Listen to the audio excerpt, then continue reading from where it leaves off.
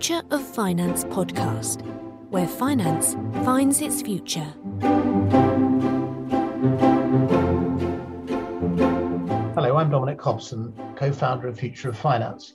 My guest today is Sam Hocking, co-founder of Vertis AI, a company whose market intelligence platform aims to transform the HR and commercial real estate industries by giving companies the information they need to make better location and investment decisions based on billions of data points about how and where people want to work. Sam, thanks for joining us. It's great to be here. Great to see you. And I'm excited to talk to you about what we think is a really interesting topic. Now, I made a very bold statement in my opening remarks there about how you're transforming real estate and HR. But if I said to you, which of those does Vertis mainly address? Is it real estate, or is it HR, or is it genuinely both? I would say, it's probably more around the people. So HR and human capital, with the view that's also driving interesting ideas around real estate. Now, you say it's mainly about the people, but the service you provide does enable the users to rank the local real estate market as well as the local labor market, the combination of those two things. When exactly are you finding companies are using these tools? When are they most likely to use these tools? Is it when they're looking to expand their business? Is it when they're looking to make a major investment in a new area? Is it when they're making an acquisition? What are the triggers for them to really use these tools? Yeah, that's a good question. When you first start a company, you kind of have an idea how people are going to use your information and your intelligence platform. And then as people start using it, what you find is actually it has more use cases than you imagined. So let me start with the people. The people side, the HR people are using it as they're looking for different pools of talent. And as we kind of have this kind of reshuffle of where people live and where they work and how they want to work, there's a lot of migration going on in the country. And so new pools of talent that companies hadn't imagined before are starting to avail themselves. And so the second idea is that, before you generally had to hire for your location. And now that you don't have to hire for your location and you can hire anywhere, the idea is there information and tools that can help you find those people? And that is one of the use cases that's happening. The second thing is you're trying to figure out where people live. And if you find people in these certain areas you hadn't imagined before, you have to think about what kind of real estate would be available and how would we go about creating real estate needs and services for those new people. I'd say the third one is around investment. So we have one of the largest investment firms in the world using this. This is Brookfield, and they're looking at what are the different markets that might be interesting to them now that you have migration and people moving and cities are reshuffling and being reimagined. They might be really good places to make investments. So I think in summary, I would say at first we thought it'd be more for expansion, but now what we're seeing is if a company wants to reshuffle, redistribute, find new workers, it's a really good tool for that. The second is an investment side. We're finding it's really helpful to companies that are thinking about how markets are changing and maybe they need to be in these markets they previously hadn't been in. And then I think the third one is really if you have your existing portfolio of people and human capital, maybe you want to rethink it. And this gives you tools and information to try to rethink what you should potentially do. Now, a lot of what you talked about is obviously future orientated. Now, Vertis does advertise itself as helping companies to make predictions about what's going to happen. And prediction is a very big word. Are these genuinely predictions, or are they more like projections and extrapolations from existing data? And have you been able to back test the data you're using to see how the outcomes conform to what actually happened, the predicted outcomes conform to what happened?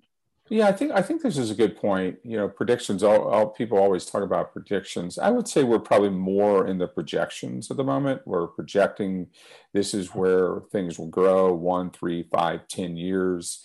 You know, around labor and around real estate and around economy. So I think we're probably more in the projection side of it, with a view that we think we will be more and more as we get more data, be aligned to predicting where things might go. But I think right now we're probably more in the projection of things. One of the issues that a lot of financial institutions talk to us about these days is D&I, diversity and inclusion. And if you're looking at where people are and how they like to work and all the rest, can you help corporations with that question, with the D&I question as well? Yeah, I mean, actually a very interesting question, because as we go and meet with heads of HR, you know, this is one thing that's on their mind is how do I create a more diverse, equitable body of talent for our company, and how do we help that? And so a lot of that's around data, like where can we find people, where are more diverse talent pools, where are there are opportunities to find these people. And I think one of the things that's happened is now that you don't have to be so location driven, you know, you can find a more diverse group of people that might support, you know, your initiatives. And one of the things that we're also helping people think about is, are these communities diverse? So it's one thing to have a diverse workforce, but if you hire a diverse workforce that they're not in a kind of diverse community, I think it's hard. And so one of the things we're seeing is our data allows people to find a diverse workforce, but also in diverse communities, which is really important for people, because when they work in diversity, they want to see themselves as a part of the community, and they want to see other people like them. And so I think our information is allowing our clients to do that. I guess the other thing a lot of your clients will be worrying about is ESG, the environmental, social, governance issues. An obvious example is if you don't have a huge gas emitting center of town headquarters, you can perhaps reduce your carbon footprint. But are there lots of ways in which you can help companies with ESG compliance? Yeah, what I would say on that is that that's probably on our roadmap. I mean, that's something that has definitely come up a lot is, you know, how can you help us on the ESG? And I think this is something that investors are driving boards to be more cognizant about. And so we have that on a roadmap. And I think that's something down the road that we will definitely tackle as it becomes more and more important to kind of the C-suite of how they're thinking about particularly real estate and where they're located and the ESG implications. And one of the things HR departments talk about is the employee value proposition. And when you talk to employees, they're always talking about the sort of work-life balance. Are you able to help companies manage those two potentially conflicting views of what work ought to be like?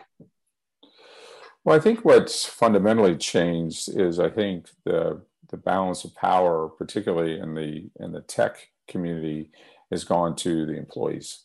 So I think the employees are really driving this discussion around quality of life and how we work, and can I work from home, or can I work 2 days a week at the office, or can I have flex space? How do I reduce my commute? And do I really need to go to the office 5 days a week?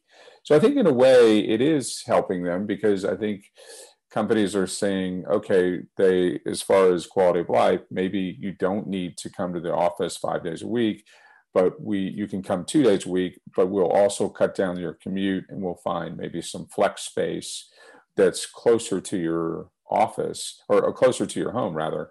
And that will cut down your commute time. So I do think the information is starting to allow companies and employees that sense of cut down commute time, cut down on the amount of time to go to the office, and maybe have more time at home. Mm-hmm. Now, we talked a lot about the outputs, if you like, of your intelligence platform. But what are the inputs? What are the actual sources of data which you're tapping to drive the engine, the platform? Yeah. And Dominic, I've been working on this problem for a long time, and data has kind of been something I've been passionate about for the last, 10, 11 years. And, at first, when you think about data and inputs, you think, okay, I'm just going to get a source and that'll be the input. But rather, after this is kind of my third company to build, I've realized it's actually not so clear cut. Like you just go get a source and now you have it. It's actually, you have to have tons and tons of different sources and kind of cut and slice them and then build what we call data bricks. So it's information from different sources that then create inputs into a category of something. So if we want to know a lot about people, that could be 50 or 100 different data sources that we put together. And so we would drive anything from, government data, from government sources to third-party sources that we subscribe to other data sources that we might get by using technical means to get it, or crowdsourcing. So in general, we take lots of different data sources and then we bring it together. Then we pull it into our machine learning models. Then we create the insights that drive hopefully helpful intelligence for our clients. Mm-hmm. Can I ask you how you do that? You don't go and get this data and stick it in a big data warehouse and then run algorithms across it. You go and get the data when you need it, do you? Yeah, so I actually, or a mixture of both. Yeah, so it's a mixture of both. I think that getting data, and I call it more kind of R&D. So we're always thinking about what other data could be out there, what other data potential is out there. And then if we got some of that data, then what we do is we bring it in, we test it, we evaluate it, we see if it actually matches kind of the use cases that we're trying to drive. And then as we get it, and then we make that decision, and then we start putting it together, then we put it into kind of our machine learning models and drive the algorithms that hopefully then give us the input. Then from there, what we do is we kind of think about how would people use it? So now that we have it, now we've created some analytics, how would we design it in our platform where people can actually use it easily? And so I think one of the issues that a lot of data companies have is that they just kind of drop data into a warehouse and then drop it in the product, and then they hope that the user will figure it out. There's a lot more curating going on our side to make sure that what we're trying to solve is answered by the data and the analytics that we put together, and then people can have an easy user interface and user experience that hopefully solves their problems. Now, you mentioned machine learning models. I don't know how difficult this question is to answer, but how do the machines learn? Yeah, I mean, the machines learn by, patterns of recognition. And what we're trying to do is we're trying to create, a way that the machine can learn from the patterns of information. And as we get more data in, as we drive more data sources, more inputs, then the machine learns more and more, and then creates some interesting insights that it sees that then gives our clients a better interpretation of what might happen, down the road. You mentioned this, there are public sources of data, there are private sources of data, there are crowd-funded sources of data, but your clients you're working with also have in-house data. And can you blend that with the other sources of data to arrive at different insights? Yeah, so that's actually a really great question. So one of the things that we hadn't imagined when we started is taking client data. So one of the things that clients do is they give us a lot of times employee data, not the names, but just maybe the title and where a zip code is. So there's no what's called PII data. And so we can take that data and then we can do a couple things. One, we can map it across the country or across the world, and we can show and visualize for our clients where all their people are and how they're attached to each location. And then you can also determine how far they are from the office, which is a really good insight for people, because what they're trying to decide is maybe those people are like 50 miles away from the office. then a lot of companies are deeming those people then to be automatically remote. And they won't need real estate services per se. So I think we can take that data and then we can also put that into some of our analytics and give them some different outputs to that. And the second thing is that, so they give us the employee data, and they would give us the location data, and then several of the investment firms want to give us all their investments, so that we can also map that and show how maybe in some of those areas things are trending or not trending. So we have the capability, the engineering capability, to bring that all in-house and put it in the platform. Is something that clients have actually expressed, something they find very helpful.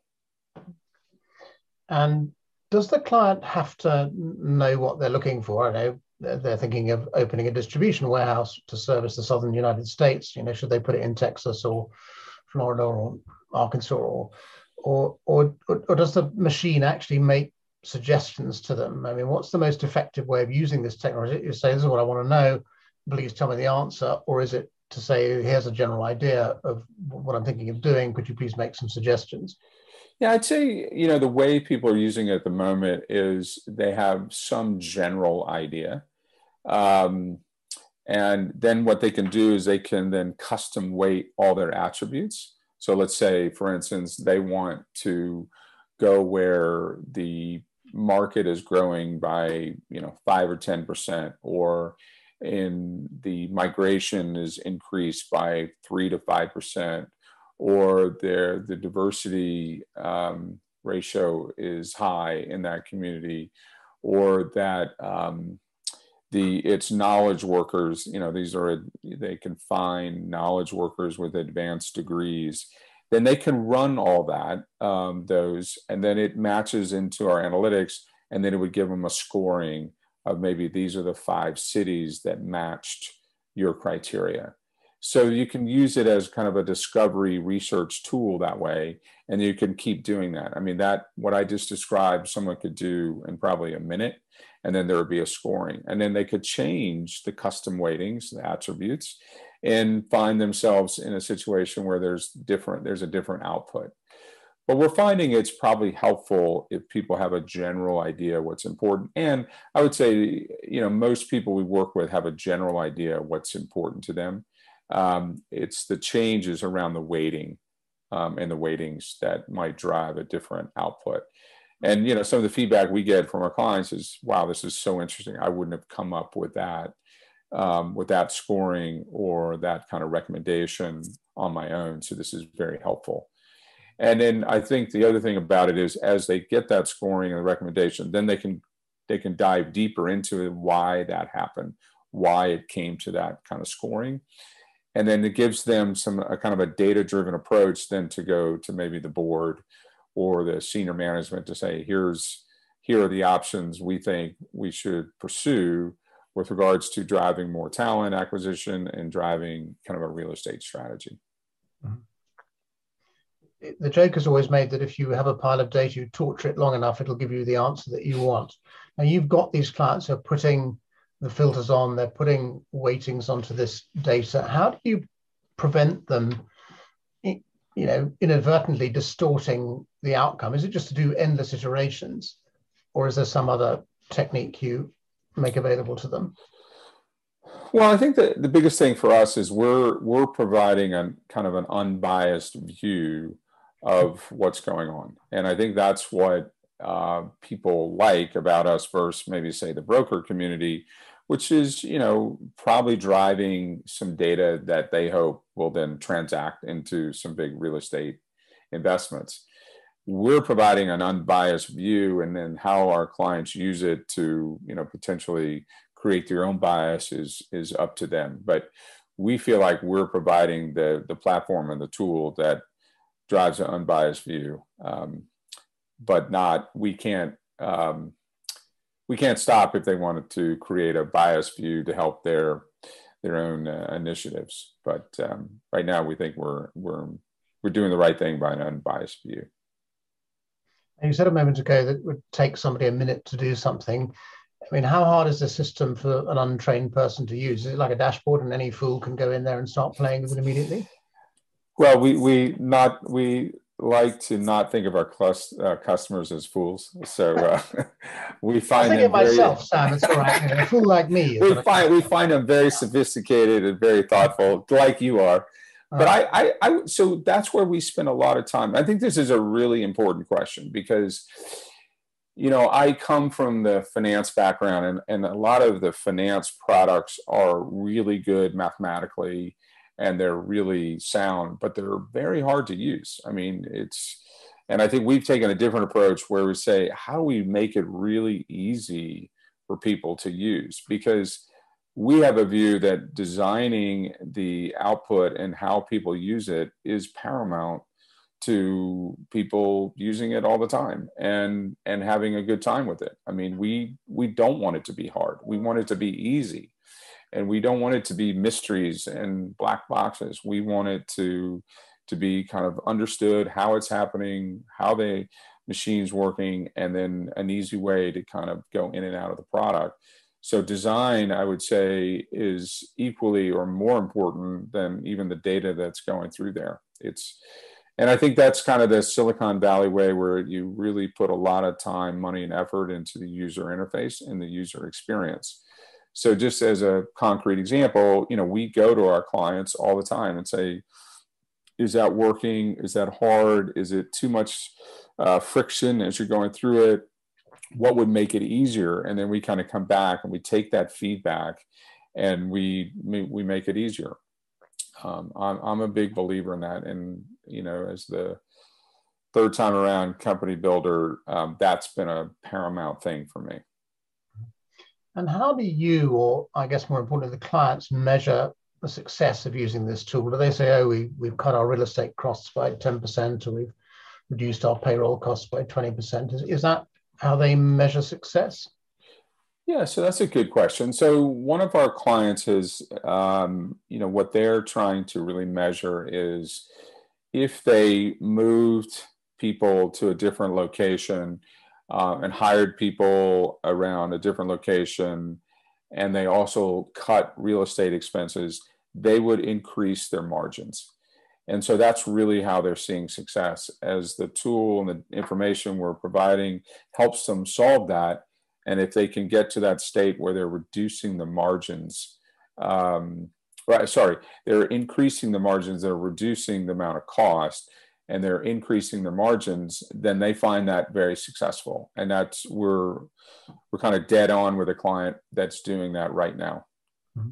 And in terms of how you get remuneration for this, are you invested in that success, or is this purely a sort of, I know you're a software as a service model, so it's purely subscription based, saying no matter how much they fatten their margins or save money, you don't get to eat any of that. You're just getting a flat fee. Is that how it works? Yeah, that's how it works. We're more a license fee, a yearly license subscription fee.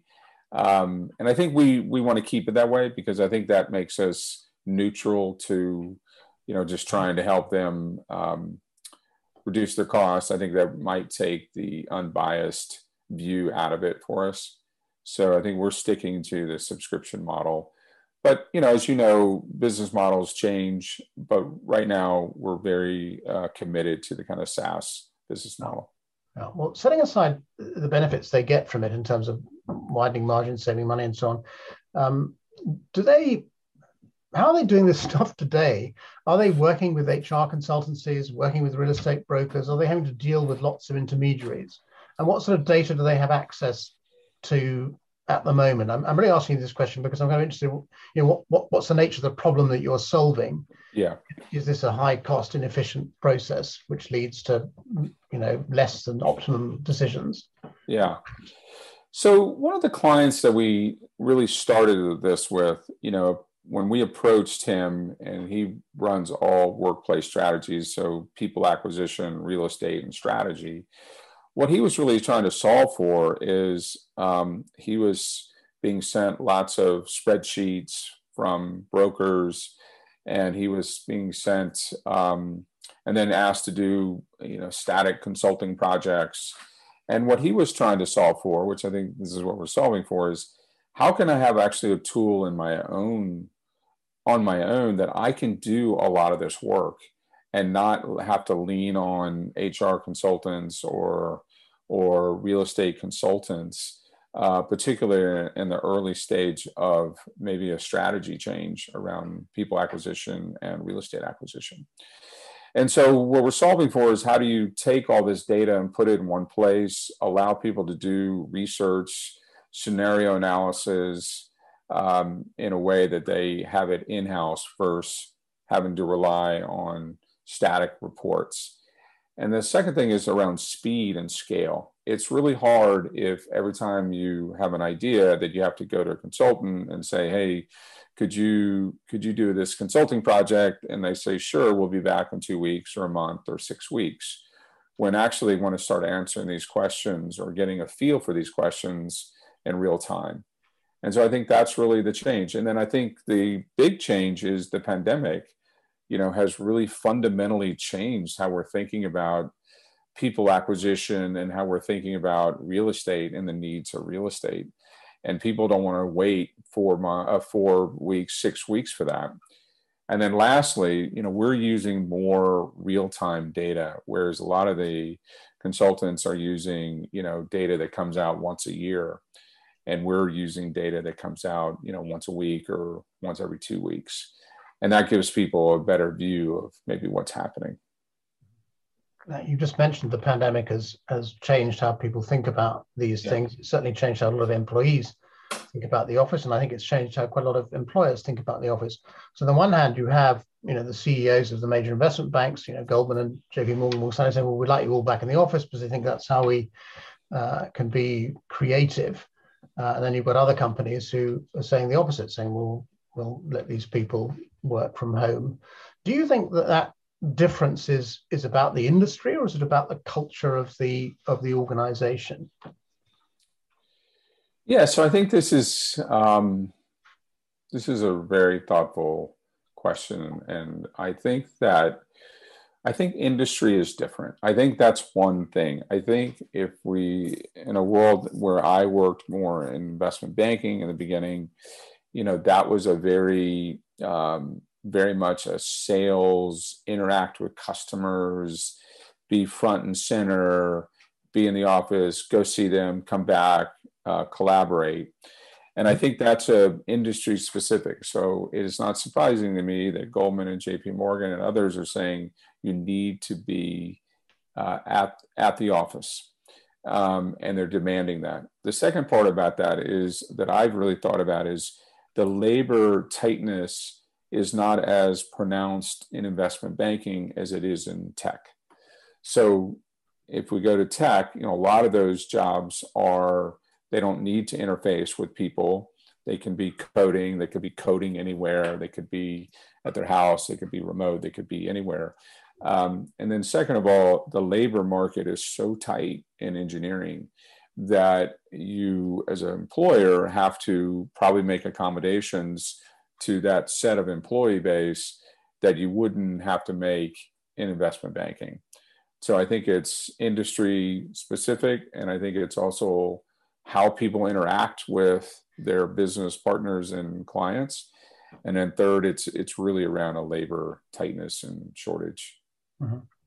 I'll give you an example. Let me just give you one example. Like when we talk to our clients and they say, by the way, if you ever hear any of the tech companies forcing people to go to the office, please let us know because we'll be calling those people ASAP. So, okay, well, we're probably not going to do that, but we take your point. We take your point. Yeah. But how many of the companies you're talking to, whatever industry, then how many of them are actually thinking about this intelligently and strategically? By which I mean asking themselves, well, the pandemic occurred, we discovered the company didn't fall over if people were working from home. Now's the time for us to think about which of these roles need to be in the office and which roles can stay at home, which roles need to do a bit of both. Do you see companies actually trying to work with you and indeed producing data of their own, which would enable them to assess properly what jobs need to be office-based and what jobs can be based anywhere? Is that happening? Is strategic thinking on that happening? Yeah, I probably have had 200 meetings in the last 6 or 7 months with HR, real estate. So that discussion is very much happening at almost every company that we speak to.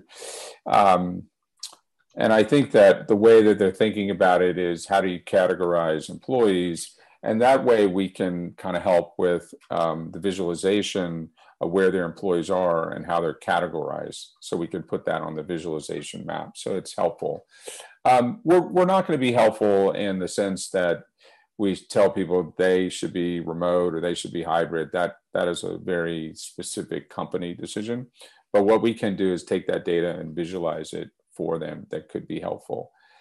I think the other thing that's really happening is back to the earlier question, was around culture. And so I think what people are starting to come to a conclusion around is, it's not a debate anymore. Are you more productive at home versus more productive at the office? I think when this first happened, it was a big debate about when are people more productive.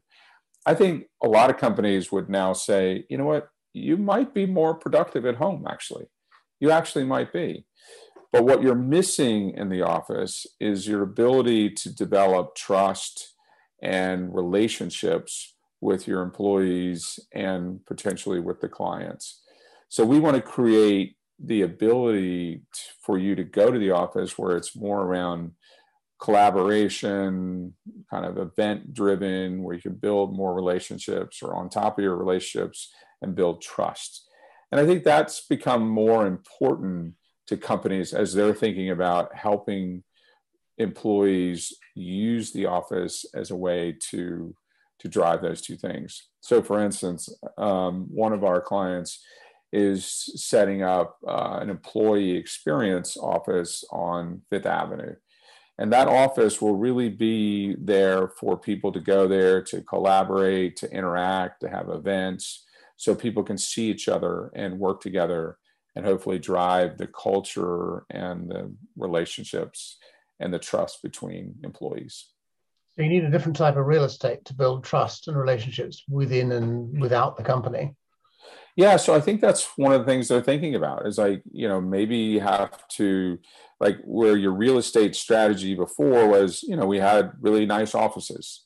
Now what they're thinking is, maybe we have nice office, but we have different mix of offices as well. Like, we have an employee customer experience office. We work with one of the flex space and say, okay, you can work there.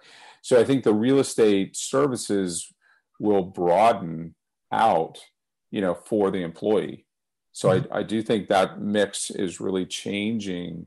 And I think a lot of that discussion is going on with the smart and thoughtful companies. And I guess where that employee experience center is, the location matters a lot. You're more likely to get an experience center on Fifth Avenue than in, I don't know, Jersey City, aren't you? Right.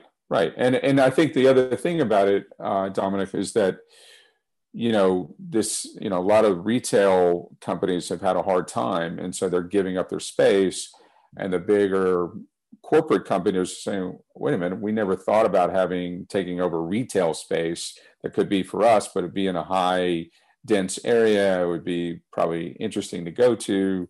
Now we're interested in that kind of space. And one of our clients is doing that right now, is taking retail space from somebody and going to build this customer experience on Fifth Avenue. And I think that's a really interesting idea. And I don't know that everybody's going to do that, but I think that's a really interesting strategic decision. And I think you'll see probably particularly the tech companies doing more and more of that. Now, you said en passant almost a few minutes ago that you'd had 200 meetings in the last 7 or 8 months. And you said with real estate and HR, is that the ideal target client for you? Is it the head of human resources, head of real estate, or would you like to be talking to the CEO, the CFO, the COO? Who's your ideal client inside a large corporation?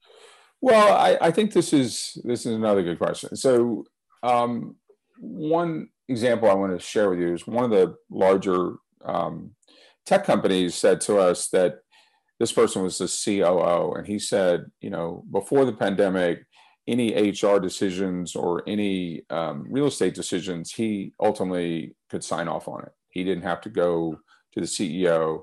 But now what he said is, actually, it's become such a foundational issue. The talent acquisition and the real estate have become such a foundational issue for us Now he said it's myself, the CEO, the CFO, the head of strategy, and the head of HR. And we collaborate on what we should do. So I think ultimately for us, it is that nucleus of people at that level that are making the strategic acquisition of talent and the acquisition of real estate as the buyer of our product. And I think that what I find is what's also happening with the tech companies is HR and real estate are starting to emerge into more of one, and kind of a workplace strategies. And so I think as you do that, that's probably the natural buyer, but that buyer is also at the C-suite level or right below. And then the people that use it every day are kind of analysts that work under those two types of people. You mentioned tech companies a number of times, and you drew attention earlier to the distinction between the culture of a tech company and the culture of an investment bank, for example.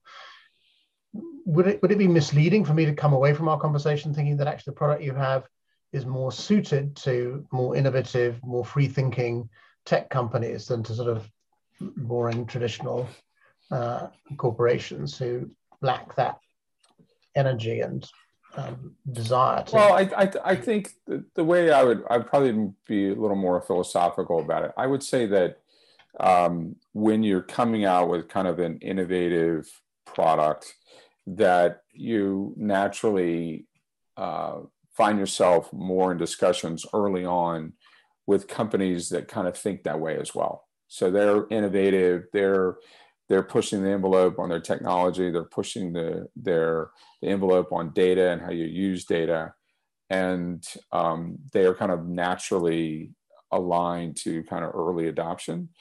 But I would also say some of the larger companies have also been interested in how to use data, how to drive data. I mean, we have the largest investor in the world, and they're very fascinated around how to use data more, how to use analytics more, how do I make us more data driven. So I wouldn't say it's just the tech. I would just say we're probably more aligned early days with the kind of innovative tech companies than the larger corporates. But I think we will find ourselves kind of more and more as we evolve into the kind of older, more established corporations as well.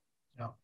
The answer to this question may be that it's too soon to say as well. But if you look at the labor market and the real estate markets at the very highest level, is there any kind of insight which you can offer already, which would say something like, well, we now know that 80% of people in a job in the United States would like to have some different combination of home working and office working from now on? Or is it too soon to arrive at those very high level generalizations? Yeah.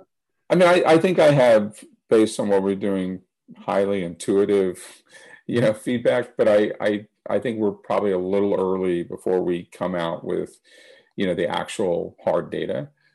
But you definitely can see lots of movement, migration movement. You can see, the idea that people want to work more remote. You can see where people want the commute times to be less. And this idea that they're going to drive now, 30 miles each way and an hour each, I think is becoming, I think that's becoming strained. So I think we're probably a little early, but I've got some pretty good intuitive ideas on that. Uh-huh.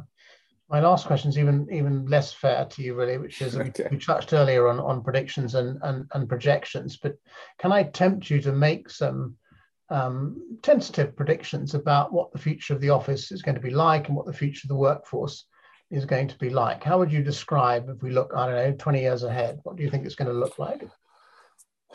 Yeah, so this is my gut reaction at the moment is I don't think office is dead. I just don't think office is dead. I think that people still want that experience to work with people, to interact with people. And I would say that what companies have to do is make that experience, far better than it even was before.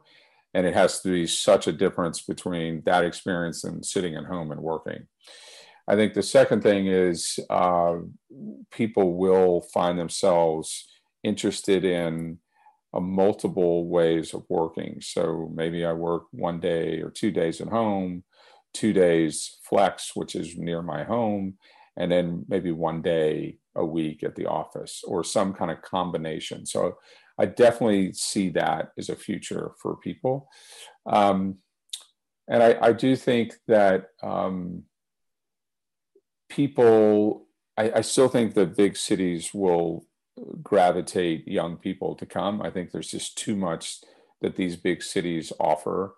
But I think as you're older and have families and have different obligations and interests and responsibilities, I think if you can find yourself being able not to have to be in the office 5 days a week, the movement and migration of people will continue into places where people want to live more than they do versus big cities, where it's just generally harder and more expensive. So I think you'll see a migration in that case. Sam Hocking, thank you very much. Loved it. It was great to see you.